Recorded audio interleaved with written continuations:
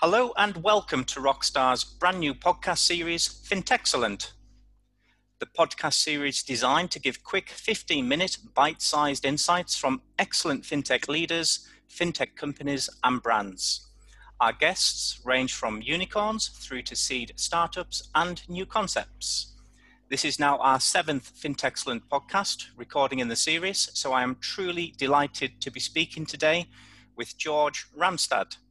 George is the head of open banking sales at Nets, who are a Nordic fintech company that handle billions of transactions annually, which puts Nets among the top payment processors in Europe.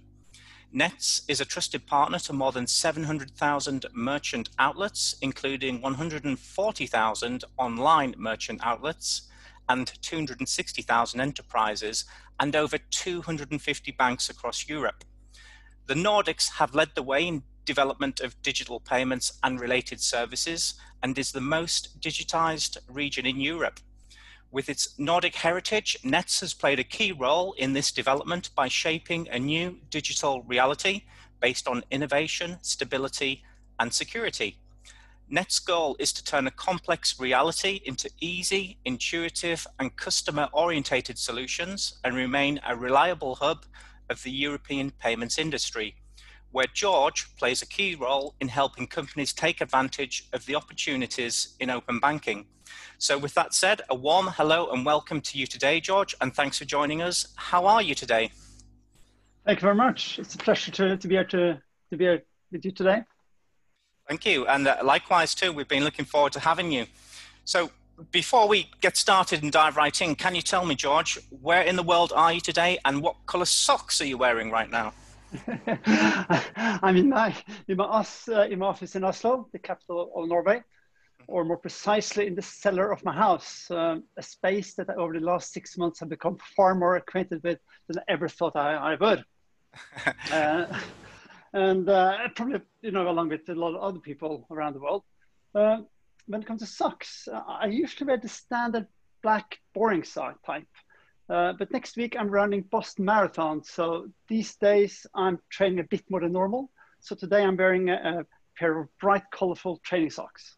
Wow, Norway and bright, colourful training socks sounds like a winning fitness combination to me, George. So thanks for sharing that with us. Could you tell us a bit more about your story? Tell us who you are and your background and how you arrived into fintech. Yeah, I've always lived in Oslo, Norway. I have a business degree from the University of Norway with a Master of Science with media management from Stirling in Scotland. So I spent a year there. Mm-hmm. So that's where I started my professional life in the media sector, more precisely within broadcasting, satellite, cable, and terrestrial in Norway's incumbent telecom company called Telenor. Yeah. So I worked with that one for a number of years. But at one point, I decided to move on to their financial service division and was part of launching Norway's first mobile payment solution using NFC payments. Mm-hmm. I also went to Serbia and worked a while there setting up a Telenor bank in Serbia. So that was extremely exciting. Mm-hmm. And from there to Nets where I work today, the road wasn't really that long. The jump was fairly short there. Okay. Great. So, and where has that led to now then today? What is your role today? And perhaps could you share with the listeners, what is the biggest lesson you've learned along the way to get to where you are now in your career? Well, I joined Nets 4 years ago. I started fairly early working with open banking. It's, for me, that was totally new, something I never heard of before. But I quickly realized that this is extremely interesting. It's a huge potential to influence the market and industry. And that's something that I really wanted to work with later in my career. And today I'm responsible for international sales and business development for Nets Open Banking Initiative. Mm-hmm. And I have to say that, even though I felt this was extremely interesting and extremely important area for the financial sector, and not everybody has agreed with me or joined me in my enthusiasm for open banking. So it has to be said, it has been a bumpy road. And even now today, after 4 years, I still have to remind people that open banking is not a sprint. It's definitely a marathon. Mm-hmm. It's going to take the better part of 10 years before we really start to see the big influence of open banking. So my biggest lesson is probably to find something that you really enjoy and stick with it. And of course, it helps if it's a global movement like open banking. Yeah. And here I have to add that, in Europe, we talk about PSD2, the regulatory PSD2, and while you in the UK talk about open banking, which pretty much is the same. But when we talk about open banking, we talk about open banking in slightly more expanded version. For us, open banking is all kinds of services and data banks can expose. So it's not only limited to payments accounts like open banking is for you in the UK. So from that perspective, open banking has a much larger impact on banks, how they operate, how they develop the current products, how they innovate new products, who they partner with, and the strategy in the marketplace. So from that perspective, it has much more transformative effect than pure PSD2. And that's an extremely interesting angle and huge importance for the financial sector as you move forward.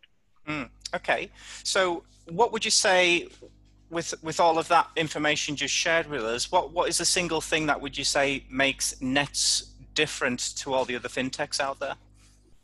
Well, I have to add now at this point, but the part of Nets that I'm working in, the open banking part and the smaller parts of Nets, were actually sold to MasterCard last year. And we're waiting now for regulatory approval for that deal to go through.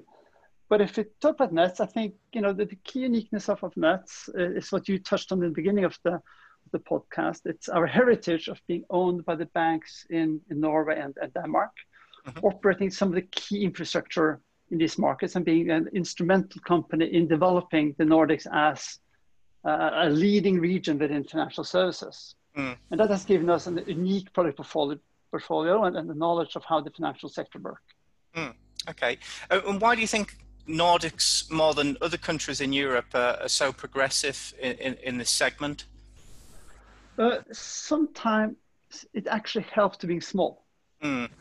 Because Norway and Denmark and Sweden and Finland by ourselves are fairly small markets. Yeah. So we don't really have the number of customers for us to develop a lot of competing services. So we have to cooperate when it comes to payment structure, national payment scheme. We have to cooperate when it comes to bank ID, services. Yeah.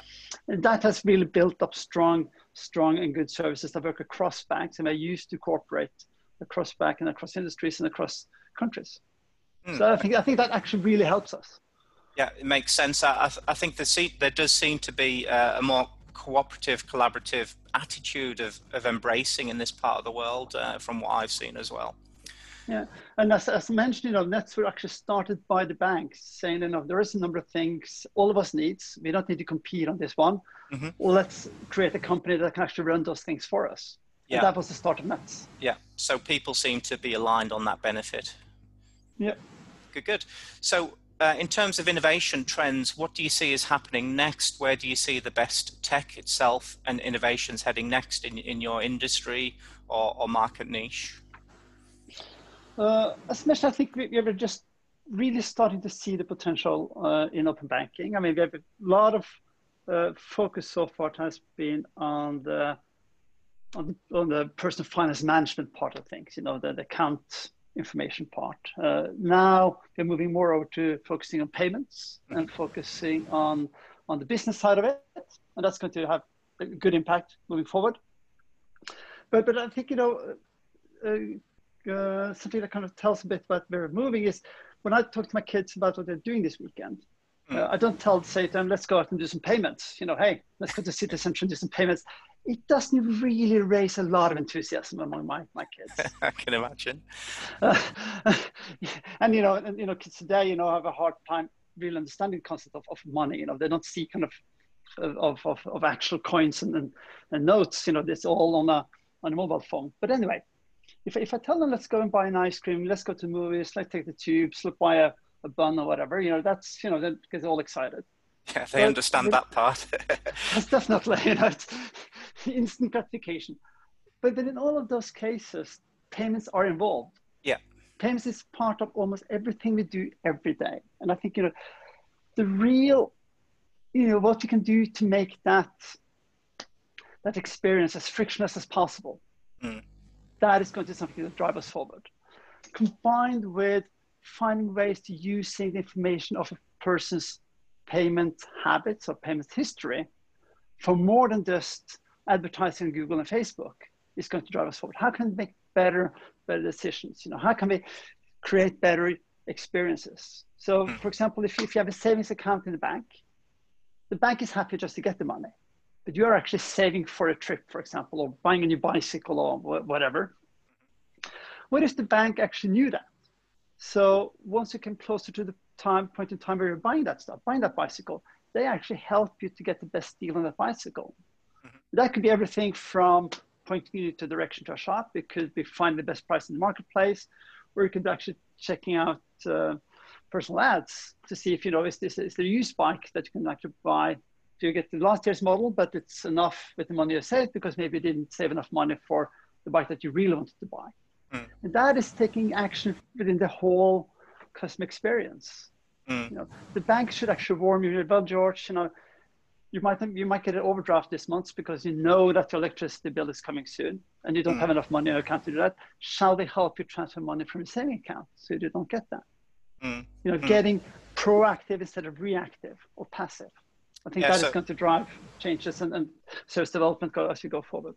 Yeah, so it sounds like there's so much potential there and a limitless amount of possibilities if that information is used correctly. Yeah, and of course we need to open up for more information. So open finance, which is kind of the next step after open banking, which include savings, investments, payment, insurance, and mortgages. Mm-hmm. That is going to help, of course, but it's all within the financial industry. What's really going to help is once you get information across industries. So the companies within industry not only share data between themselves, but also share data across industries. Okay. That would be really kind of be great to have. Okay, so I think we're all looking forward to see where this digitized acceleration ends up. I think it's a positive thing on life, social, community. So, I'm personally looking forward to embracing advancements in this area. If there was any message or advice that you could give, George, to your clients or customers or your industry, what is the most important message or benefit or piece of advice you could give today? The key thing today is go out there and test new services, test new things. We're living in a time where product innovation happens at the extremely fast pace, and you just can't sit around and wait to have the perfect service before you launch it. We're living in the beta age. Everybody's launching beta versions of the services the whole time. So start doing stuff. Otherwise, somebody else will beat you to the finish line. Okay. Yeah. Wise words, I think. Yeah, you've got to take action and implement rather than looking for action right from the first day. So I think there's some lessons to be learned there. So just to round things off, George, and thank you so much for your insights and you sharing those contributions today with Fintexcellent and our listeners.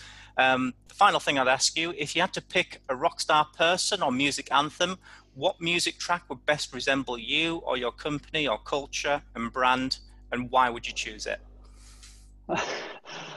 That's a tough one. There's so many great artists and songs out there. And my answer would probably vary depending on the day you ask me, depending on my mood or what's happening. Yeah. Mm-hmm. But of course, since you asked me today, which you're doing, I have to say Jump with Van Halen, actually. And it's not because it's the best band or the most iconic song in the world. Rather opposite. But it's a song with a lot of positive energy that always gets me in a good mood. And it's a song that I always play at the start of a marathon. A song that really gets me going. See. Yeah. And looping that back to what you said at the start, it's a marathon, not a sprint. So I think it's a very good choice. Thank you. George, you've been an absolute rock star today. Thanks for joining the podcast series. And if anybody, the listeners out there, want to hear more from you or see more about your kind of content, because I know you publish certain videos and things on your profile on LinkedIn, is it worthwhile for our people to follow up and they can just visit George Ramstad on LinkedIn and take a more detailed look at what you've got? Yeah, I think that's great. I always like a good discussion, or if there's somebody who just needs to kind of bounce some ideas back and forth, please reach out. I'm available, and I think LinkedIn is the best way to get in touch with me. Thank you so much, George. Well, thanks again for your contribution. Best of luck with Nets and the next stage, and we'll keep in touch and have a follow-up in the future. Thank you so much. Thank you very much, and have a good day. Thank you, George.